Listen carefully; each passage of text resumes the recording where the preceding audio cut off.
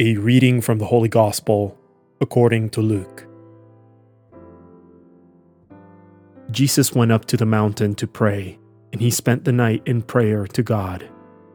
When day came, he called his disciples to himself, and from them he chose 12, whom he also named apostles: Simon, whom he named Peter, and his brother Andrew, James, John, Philip, Bartholomew, Matthew, Thomas, James the son of Alphaeus, Simon who was called a Zealot, and Judas the son of James, and Judas Iscariot, who became a traitor.